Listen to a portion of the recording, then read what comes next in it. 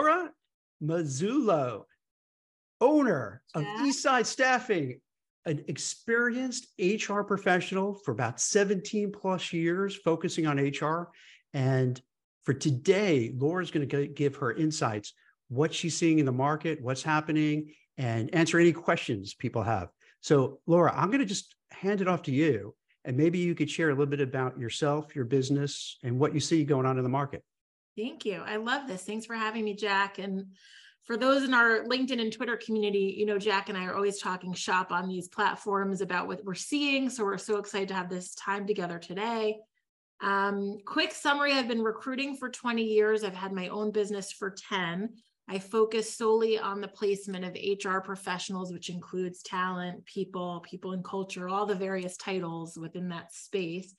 And the last few years have offered also a consulting and coaching component, because as Jack and I are going to talk about today, I think we really want to dig into this. So many companies want to learn how to hire better. And I have found the solution isn't always just straight search. Sometimes it is, and sometimes it's a matter of helping figure out what internally needs to be tweaked. Do the TA pros need coaching? Do the hiring managers need training? Do the interviewers need training? Like, what's kind of the hot buttons that need to be improved upon? Because what we're noticing in this market is that hiring is pretty flawed. And we're spending a lot of time, both of us enjoy helping candidates improve, but I worry that some are feeling like, ugh, is it me or is it the hiring manager and the interviewer? And I think, frankly, there's a lot going on that side that we should talk about. You know, from my perspective as a recruiter, I see a big difference now compared to, let's say, 20 years ago. You know, back then, I noticed that the people who were internal talent acquisition recruiters, they had 5, 10, 20 years of experience in their space. They knew it well.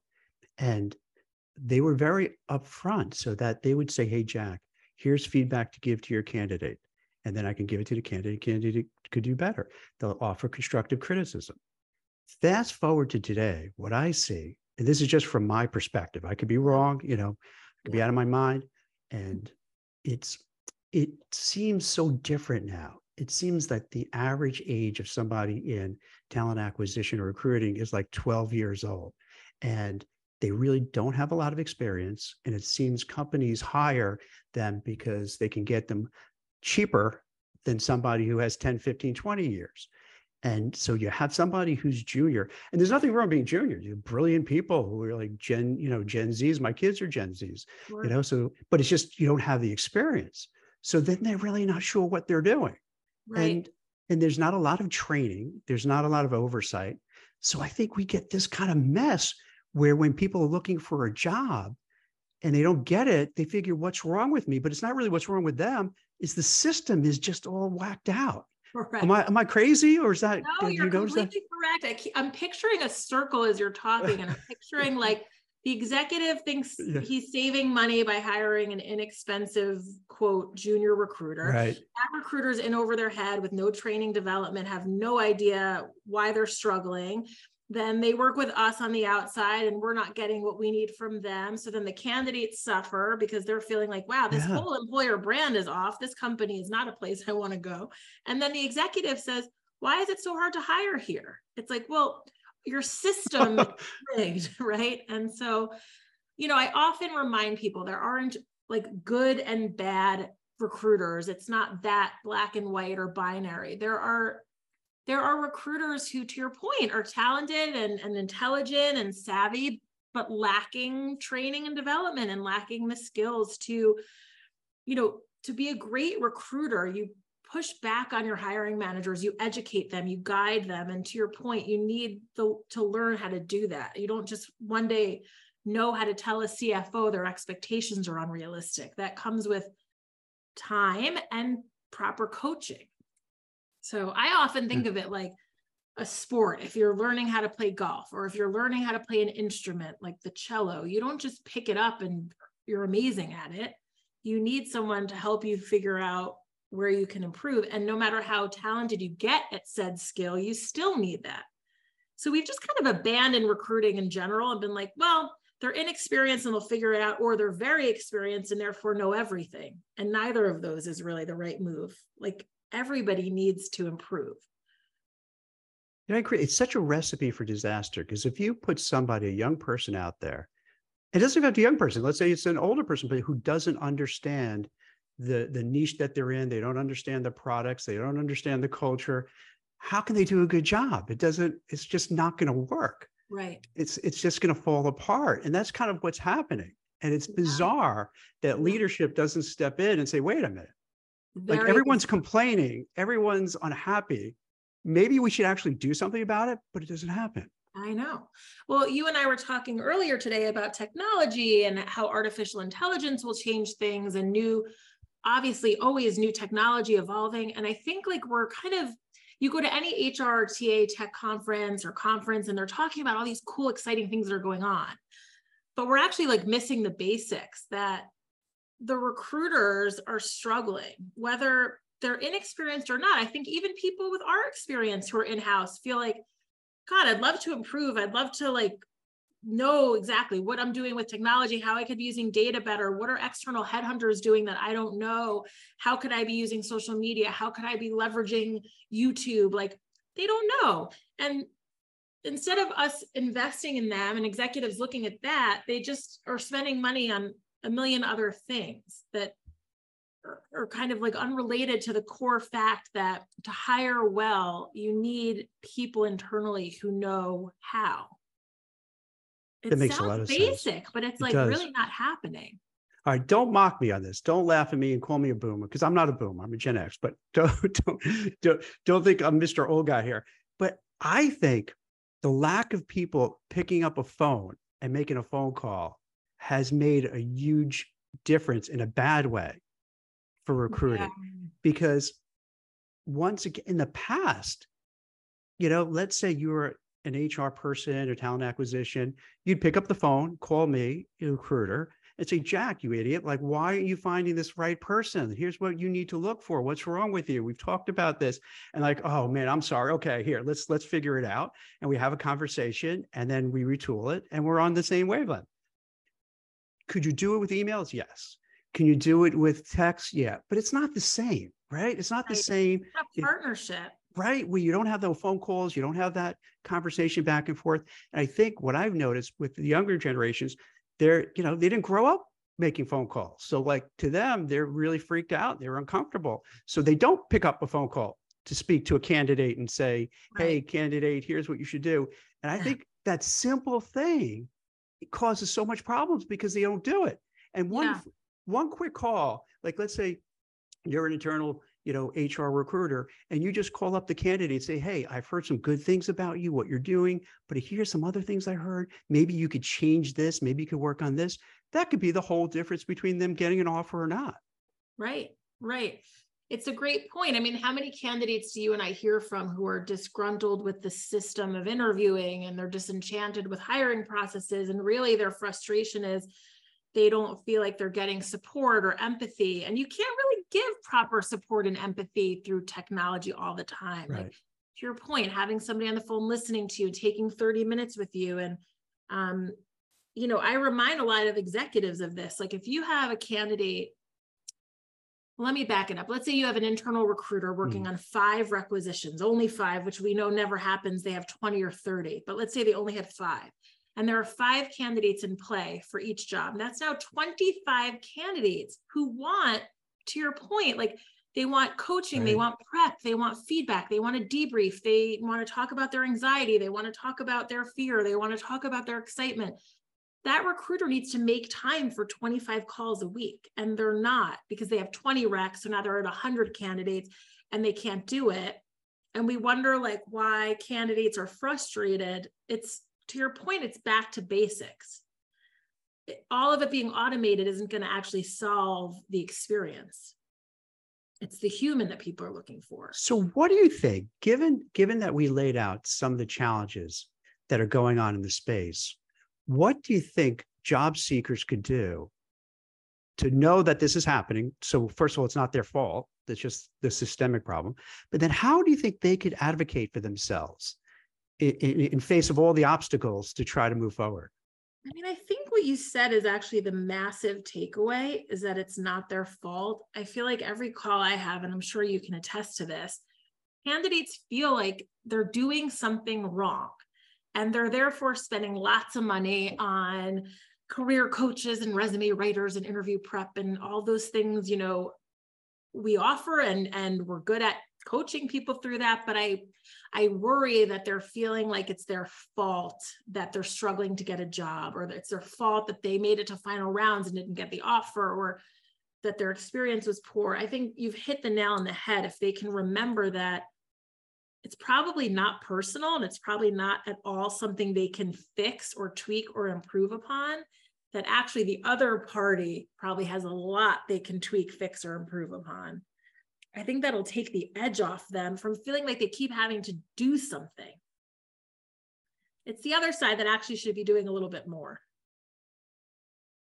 What I think that is too, where it's so obvious people aren't happy with the way things are. Like, I truly don't understand why executive leadership wouldn't listen or try to find out and fix things. You know what, let's reflect on that, because you're making a good point that like when you and I started in recruiting 20 years for me, 20 plus for you, like it felt a little better. I feel, to your point, like I would have CEOs or CFOs excited to partner with external search firms and excited to have their internal recruiters get better and hire only the best. And it seems like we should have been always going on an upswing with that.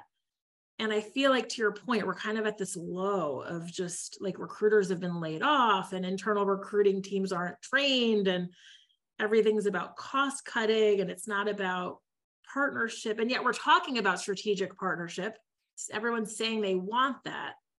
Where did it go wrong? You know, I don't. 2020? I would say when more technology was put in within the whole HR system, because to me, well, obviously, you know, technology is great. It's helpful. It does a lot of great things, but just like social media, it's a lot of bad things. And I think by putting between human beings certain technologies, this is one of the areas you don't want to have that happen. You don't want to have that friction. You want to have that conversation between an HR person and a candidate. You want to have the conversation between an internal HR recruiter and the hiring manager, and be able to have those conversations and have the hiring managers engaged with it so they know what's going on and they can give their feedback. And any piece of technology, I think, just stands in the way of having the two humans communicate and get on the, you know, and understand each other. Wow. I'm like really thinking about that. I've never thought of it this way, but at the end of the day, hiring is about two humans communicating with each other. Well said.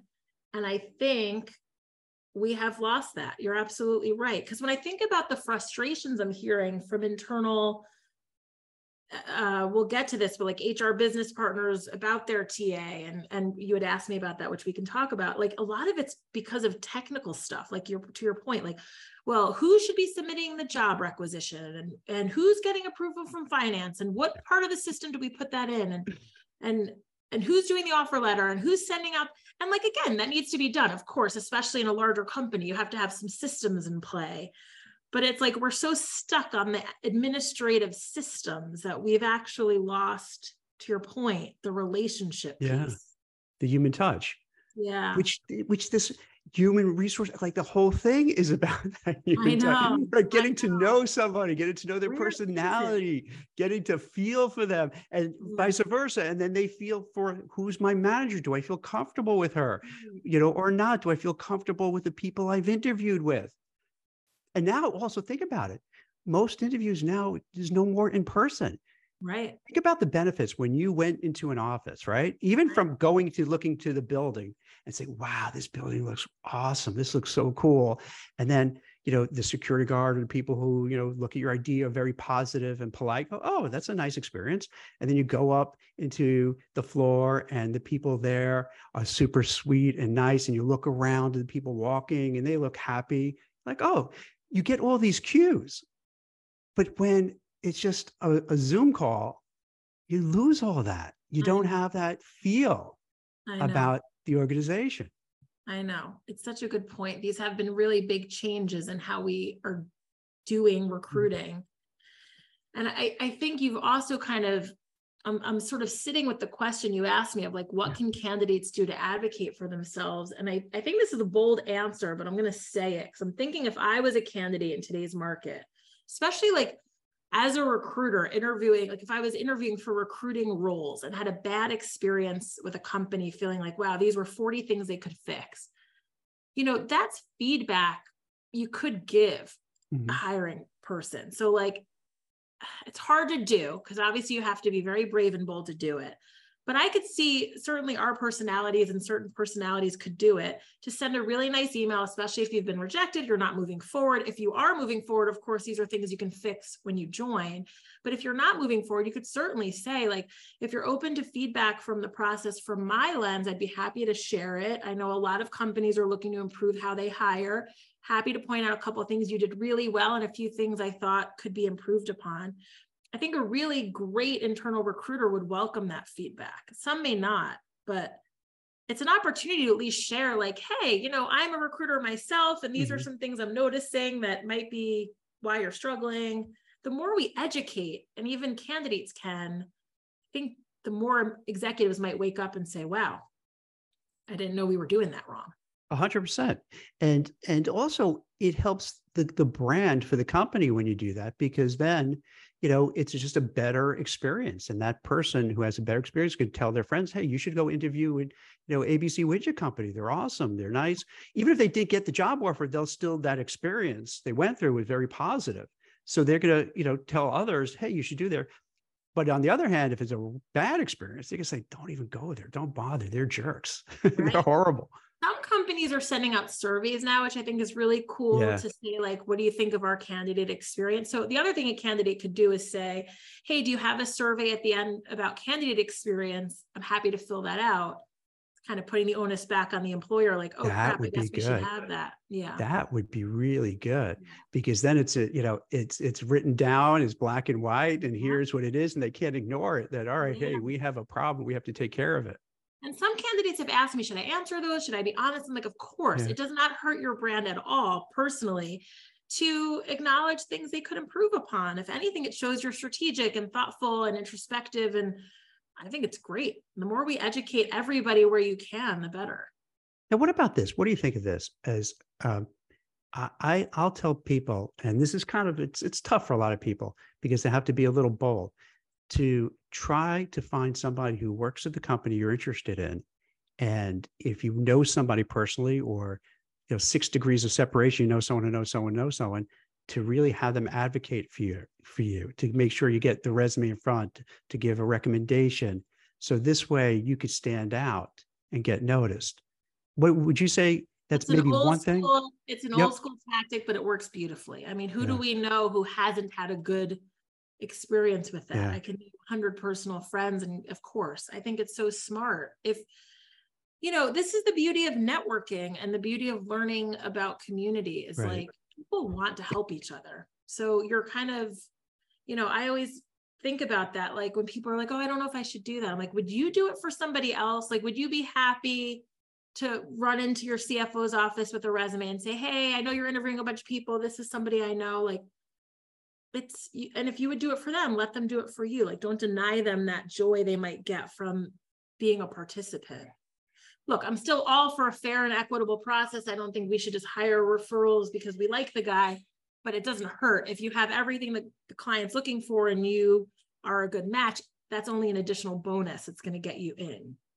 Yeah, it's kind of cutting in line a little bit, but, yes, but you got to do what you got to do sometimes. Let's be honest. Exactly. The power of community. I think, unfortunately, the TA and HR space, to your point, 20 years ago was better at networking.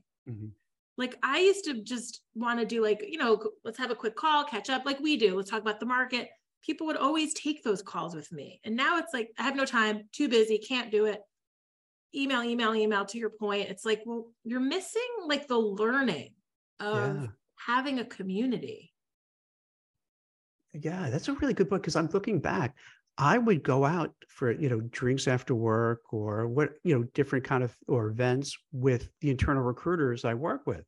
And it wasn't any funny stuff like, oh, here, I'll give you something to hire Right. people. No. But no, it was more of like, hey, let's know each other really well so we trust each other, you know? So this way they know, all right, if Jack is sending a candidate over, I know he's not going to try to shove that person down my throat, even though they're not good, because now you have a relationship that transcends, Right. recruiter, internal, HR, whoever it would be, because you know each other and you have a really good connection.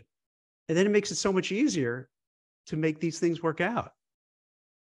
So that's where the dissolution has come. And I'm going to reflect, and I want you to also, on why. But like, you've got me thinking about the word blaming. So like, I feel like now when an executive calls us for a search, it's usually first with blaming their internal recruiter. So it'll be like, I'm sure you get this, like, Laura, we need a new VP of HR and our internal recruiter, Bob, is doing a terrible job. So I need you.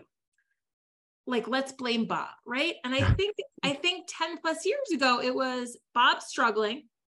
And can you partner with him? And can you two as a team get this done? Like, so instead of just like kind of knocking someone out, like we all win. We actually got there faster, as you're saying, by that, with that partnership.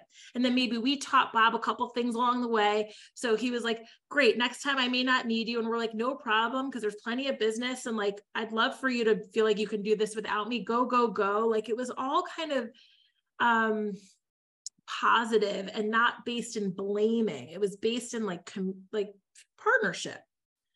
So something shifted where now it's like external against internal, or the executive like kind of annoyed with internal TA, and it's negative. That's what I'm not loving. It's for the audience watching now, and when you watch it and repeat, it's a little inside baseball, because there's this, as Laura is saying, there's this like conflict where somebody who's a recruiter, internal recruiter at a company, they want to be the one to place people because it makes them look good. It's positive. That's how they can advance. But at times, for whatever reason, they can't find that right person. They have to go out to a recruiter or recruiting firm like me. Then you get, I got to tell you, okay, you want it from my side? This is what happens, Laura. Like from my side, of course. And you probably see this. It's like this weird feeling, because you could tell, oh my God, sometimes it's so uncomfortable.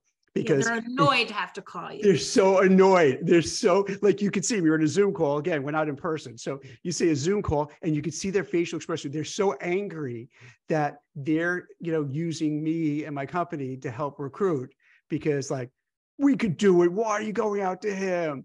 And it's so tense. It's so. But I don't remember it. No, I get it too, because think about it. I'm external it's like I got the triple whammy of the internal recruiter is having trouble filling a role on their team or for their HR leader. Right. It's like they should be able to do it for their own. But that's old school thinking too, because it's like, of course, we all need help and we all should receive help, and you're not a failure. But yeah, that's the part that I don't remember it as much back in the day. I think that part has gotten worse. It is. It could be too, because like I'll see resumes from HR people and say, I saved the company X amount of dollars by cutting out recruiters. So they use that as, not everybody, but like I see it enough that they're using that as a way to say, look how great I am. I didn't need those jerky recruiters, as opposed to saying maybe, hey, once in a while. It's like, for instance, because we do such a niche thing. It's compliance and risk and audit and AML on Wall Street. It's so niche. So a lot of times they will come out to us because like a lot of people don't have that specific knowledge of that space, because they couldn't care less about that space. So they don't know, because it is a boring kind of space. So this way they will reach out, because like, all right, these guys know it. We don't know it. Let them do the heavy lifting here. Yeah. There are so many reasons they may need external support, and none of them are really negative. I think that it's just like, yeah, we've gotten against this like internal versus external, and the executives blaming their internal team or us, or someone's to blame. Yeah. And I think we need to return to a place or go to a new place that's just very positive and sort of like we're all in it to win. We all want to fill this role. We all want you to hire better. We all want a candidate to have a good experience. We all have that shared goal. We all have a part to play together. None of us, well, certainly you and I don't have an ego in it. Like, it's like, I'm happy to have the internal recruiter look good and vice versa. Like, this isn't about who's winning. We're all in it. So the team analogy is so perfect. Exactly. We're all on the same team. All right. How about this, Laura? This concept? My framework of what I see going on for the last couple of years is, here in the US, is that we've all lost our minds. We're like, everyone is out of control. Everyone is angry. Everyone is bitter. Obviously not everyone, but, I'm generalizing. Yeah. Everyone's angry. Everyone's stressed. Everyone's pressured. There's, high inflation, interest rates are high on mortgages. So if you want to start a family, get a house, it's so hard to afford a house. People are maxing out their credit cards. They're dipping into their 401k just to get through, the day and do whatever they want to do. And so we have this very angsty, angry, kind of, world we're in. And it's not just on social media, it's in real life. And then also now it's in these companies where people are just like walking around bitter, angry, frustrated, nervous, especially when you see layoffs after layoffs after layoffs. How can you not be all freaked out all the time? So I think everyone's just like tense. Does that make sense? Or am I crazy? Like, you're totally right. And actually, I was just thinking the other day, somebody said to me, I think we're all in a state of collective fatigue. Hell yeah. And I thought, oh, absolutely.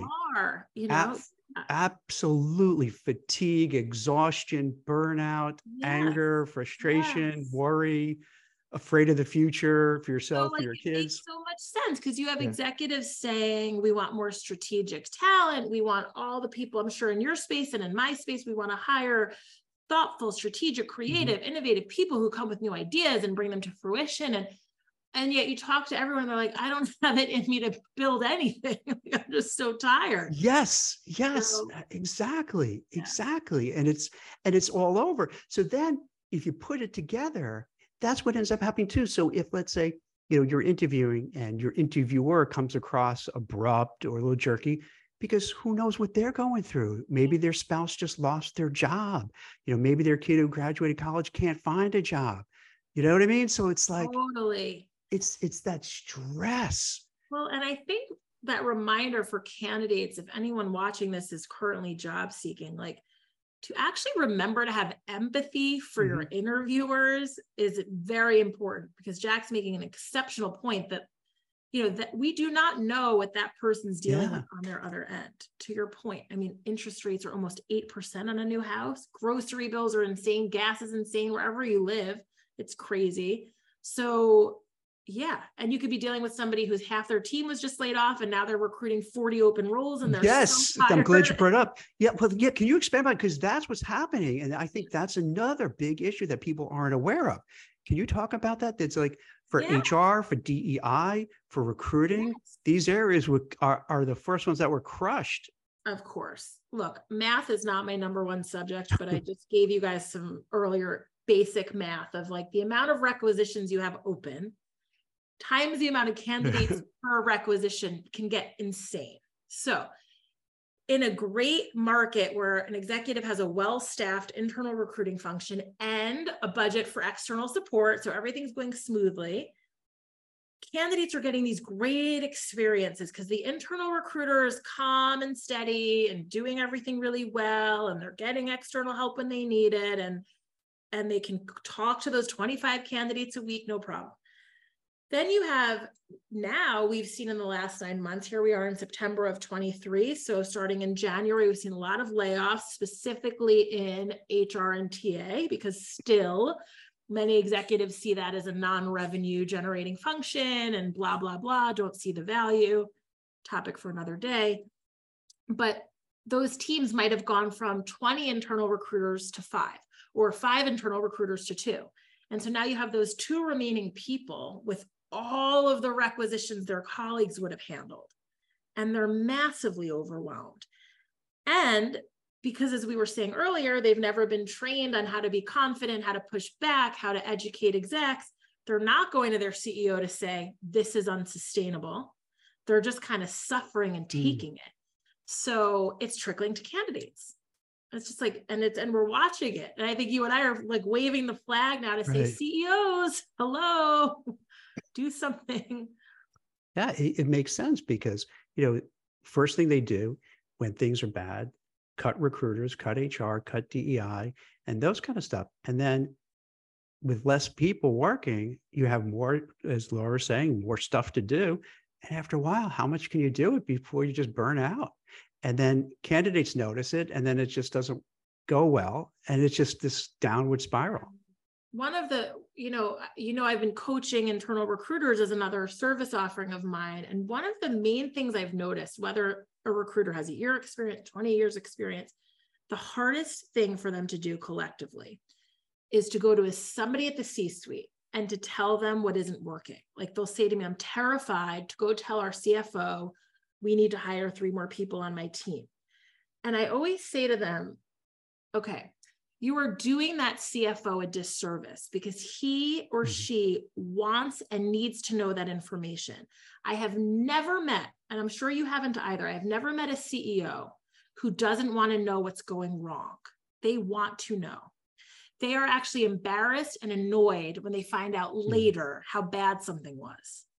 So this is what I'm trying to help internal teams with, is like, it is your job, frankly, to go to that executive and say it and show the data and show the facts. And I don't know if it's something you and I just learned externally or we're just more confident business people. To me, that's like a no-brainer. You have to do that, but it's such a skill that hasn't been honed in-house. It's upsetting to me because I think there are a lot of companies who'd be happy to find solutions. They just really weren't aware even of the ramifications of said layoffs.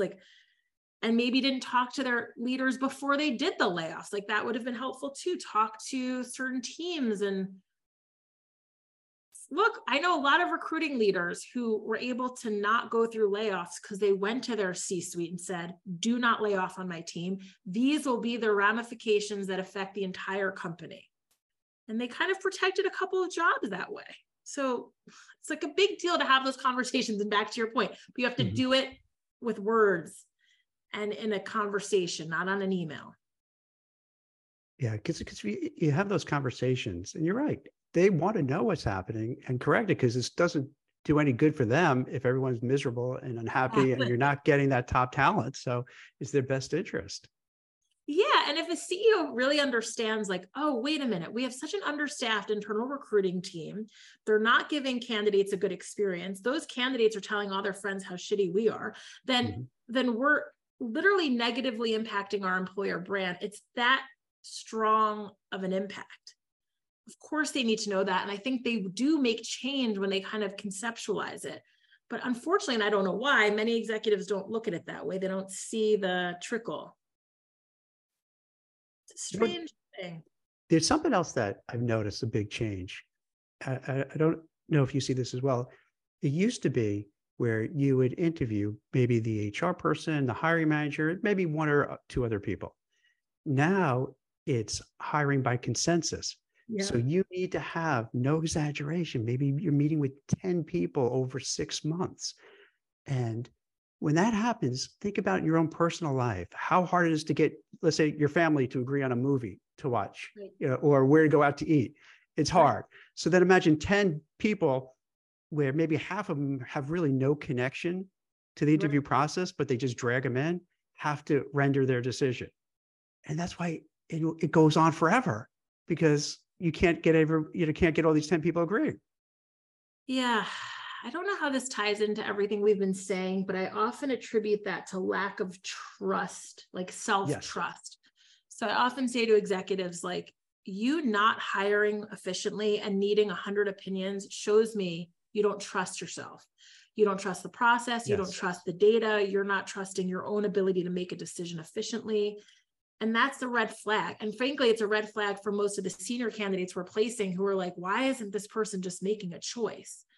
You can imagine when you work there, how laborious it is to get anything done. That's not appealing to people. So that comes down to a lot of executives needing training on how to hire and understanding that you actually have to make decisions.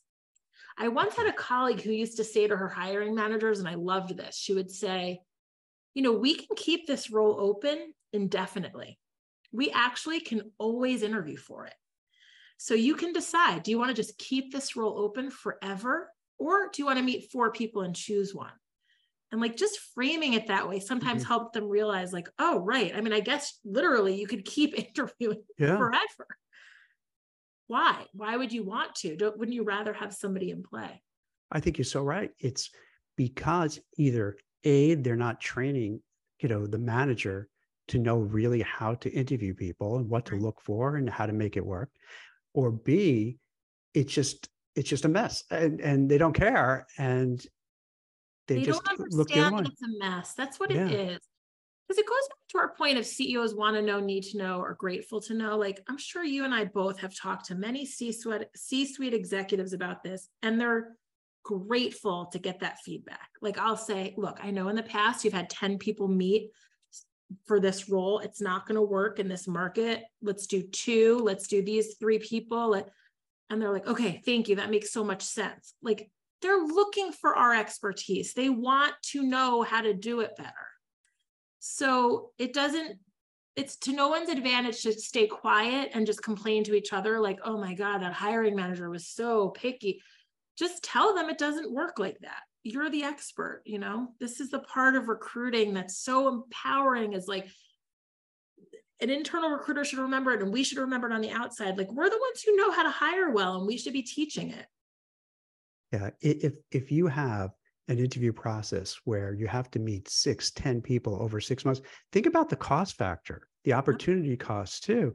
Like, instead of doing your actual job, now you're involved with this whole interview phase, and it's taking time away from your work, and for 10 other people are taking time away. So it's just completely ridiculous. It's not productive. No. Whereas if they were trained, and this is, I think, another, I haven't noticed, and maybe it exists, but I haven't noticed, where they actually train, let's say, hiring managers to know what to look for, what to do, and to be good at doing the interview process and be confident. Because then if you're confident, you don't need it to go on forever. You can be confident, like, hey, I trust that Laura's good for the job, and here's why, and we're going to make her the offer. Boom. Exactly. That's it. We've lost that. And I think your point of technology is good. I think we've overcomplicated things. I think people are overthinking it. I think we've thrown the word strategy around so much that they feel like they have to do this bigger, better thing. And it's like, sometimes it's back to the basics. You can still be using data and logic and equity and all of those pieces, but you could do it quickly, So I think what we're coming across is that, now, I know people who are listening go, boy, you're just having a bitch fest, Jack. You're a complainer. But I think the takeaway is this, is that hearing what we're talking about, giving the insider perspective, hopefully this helps people, because now you realize, oh, it's not me, right? Right? It's not, this is like the systemic problem. It's not complaining or shedding light. We're showing them what's going on inside. Yeah, they're feeling lonely on the outside. Oh my gosh, I'm a job seeker. It's so hard. Why isn't a recruiter getting back to me? Why aren't they, because they might have 30 requisitions on their plate. They have 150 candidates to call this week, and they're just not going to do it, because they also have a family and they also have a life outside of work, and they're exhausted. So you're right. It's not complaining. It's literally educating. And I think this is so powerful, because nobody's really talking about what companies can do to hire better. And if even one executive watches this and says, oh my goodness, we need to improve, we've made a massive difference. So that makes me feel good. And I think it's going to happen, because I think, enough people will, and it's not easy for you and I to say this, because, I could easily get a lot of hates, because people may misinterpret what I'm trying to say by just giving my thought process, what I'm saying, and say, wow, you're a jerk. Why? But by hearing this, and enough people will stand up and talk and advocate for themselves, it'll change and it'll make it better, because then it'll go upstream and they'll realize, I didn't know for the leadership that this was really happening. Let's let's make a change. And then for job seekers, their lives will be so much better. Oh yeah. And I appreciate your vulnerability of saying, gosh, what if we're seen as a jerk for shedding light? This is exactly what internal recruiters come back to me with when they have to go push back to their executives. They always say to me, Laura, what if they think I'm a jerk that I have to tell them what they did wrong? And I'm like, they won't. They will be so grateful that you highlighted an area of which they could improve. And it just takes that reminder. We're not showing anybody something that's like mean. We're showing people areas they can improve upon. And that's such a gift because we know we can see what they're doing wrong. And yeah, I think candidates can remember it's not them. And I think employers can remember, gosh, hiring is a skill and maybe we should actually work on how to do it better. Now, this is not a fair question for me to ask because you don't have a crystal ball, but what do you think moving forward, going towards the end of the year, because it's so crazy. We're like, 3 months till like the holidays, 2.5 months, right? Till like Thanksgiving and the holidays. From there to the 2024, which is, wow, weird to say. What do you think? Do you think we'll still be in this kind of place where you think things will be better or worse? Do you have any sense? I mean, I'm hoping that 24 is going to be a booming year. I remember during 2020, all the economists said, by 24, it'll be the roaring 20s. It'll be everything back to normal and booming and exciting. And I've always kind of held that as the year that just everything is good. So I'm hopeful about that. I think that we normally see improvements quarter to quarter in recruiting. Like, okay, Q1, there were a lot of layoffs. Q2 will be a big difference. This year was kind of a steady, just mediocre year for most people. So my expectation is probably Q4 might be a slight improvement, but not something booming. And then maybe with a new budget for 24, executives kind of have that blank canvas where they could say, okay, let's hire, let's build a sales team, let's go, let's make money again. I think that people are really ready for that. That's good. I think that's going to make a lot of people happy because they want to see a turnaround, and that'd be very positive. Any questions that I didn't ask, Laura, that you'd like to share with the audience? We'll talk about another day. You were kind of curious how like the HR business partner versus internal recruiting dynamic is in companies. And it's another kind of tricky topic because I think sometimes there's tension there that, again, could just be improved with communication, but we can always come back to that another time. I think what I want to say here is that, you've made a good point, Jack, that we've been bold and brave and honest in this chat, which is who we are. And so I'm totally proud of that.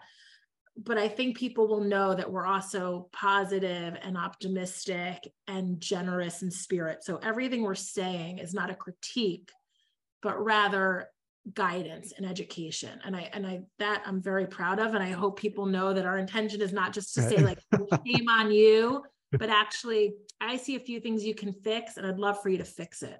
You put that in a great way. That's perfect. That's a perfect way of framing it. Thank you. Yeah, absolutely. Because otherwise we would have done it. If we didn't care, we would have, take the time out to do it. Right. We really care. Yeah. And I think like there's that, the New York subway system says if you see something, say something. I think we're actually noticing stuff we want to talk about. It's really, we're seeing the cracks. Well, I really appreciate you taking your time, from your business. And this is great. For people who want to find you, where can they track you down? Yeah, my website is eastsidestaffing.com. It has the links to all my social media, but I'm active mostly on LinkedIn, Twitter, and Instagram. I know Jack and I still like Twitter, even though people are kind of trickling off of it. But yeah, find me there, comment, and we'll both kind of keep seeing the comments coming through this feed. I'm happy to keep the conversation going. And also, just so people understand, so you do recruiting, maybe you could walk and you do code, maybe you could share a little bit of the services you offer. Exactly. My main offering, the thing I'm known for is the recruitment of HR professionals. And I'm also now, all the things we've talked about, kind of helping companies train and develop their internal recruiters. And also, whether it's consulting or coaching or training, helping hiring managers and interviewers improve. So just kind of case by case, whatever the need is internally, my mission is to really help companies learn how to hire better. I think it's really important. That's fantastic. So definitely check out Laura's site. As you can tell, she's brilliant, she's smart, she's motivated, experienced. So a wealth of information. And yeah, if you're looking for a job or you're trying to advance in your career or you just have questions, hit her up, and she'd be glad to help. So thank you so much for coming on the show. This is great. I think to end it and to wrap it up, as you pointed out so eloquently, I mean, by sharing what's going on, I think that helps people understand it better. And by understanding it better, they could feel better about themselves to know, oh, okay, it's not me. I thought it was, it's not. This is just how it is. It's unfortunate, but now I know I'm going to have to maybe change the game around to deal with these kind of obstacles. Yeah. And I feel a little better about it because now I feel like, all right, I understand how it's playing now. And I understand what I'm going to have to do to make this work. So I think this is for a lot of people benefit from your advice. It's a little bit behind the curtain of yes. Oz, right? It's like, they yes. want to know what's really going on back here. Yes. Yes. Unfiltered, give it behind. Yeah, exactly. So thanks so much. Yeah. And I really appreciate it. Have a great Thanks. day. Take care. Bye-bye.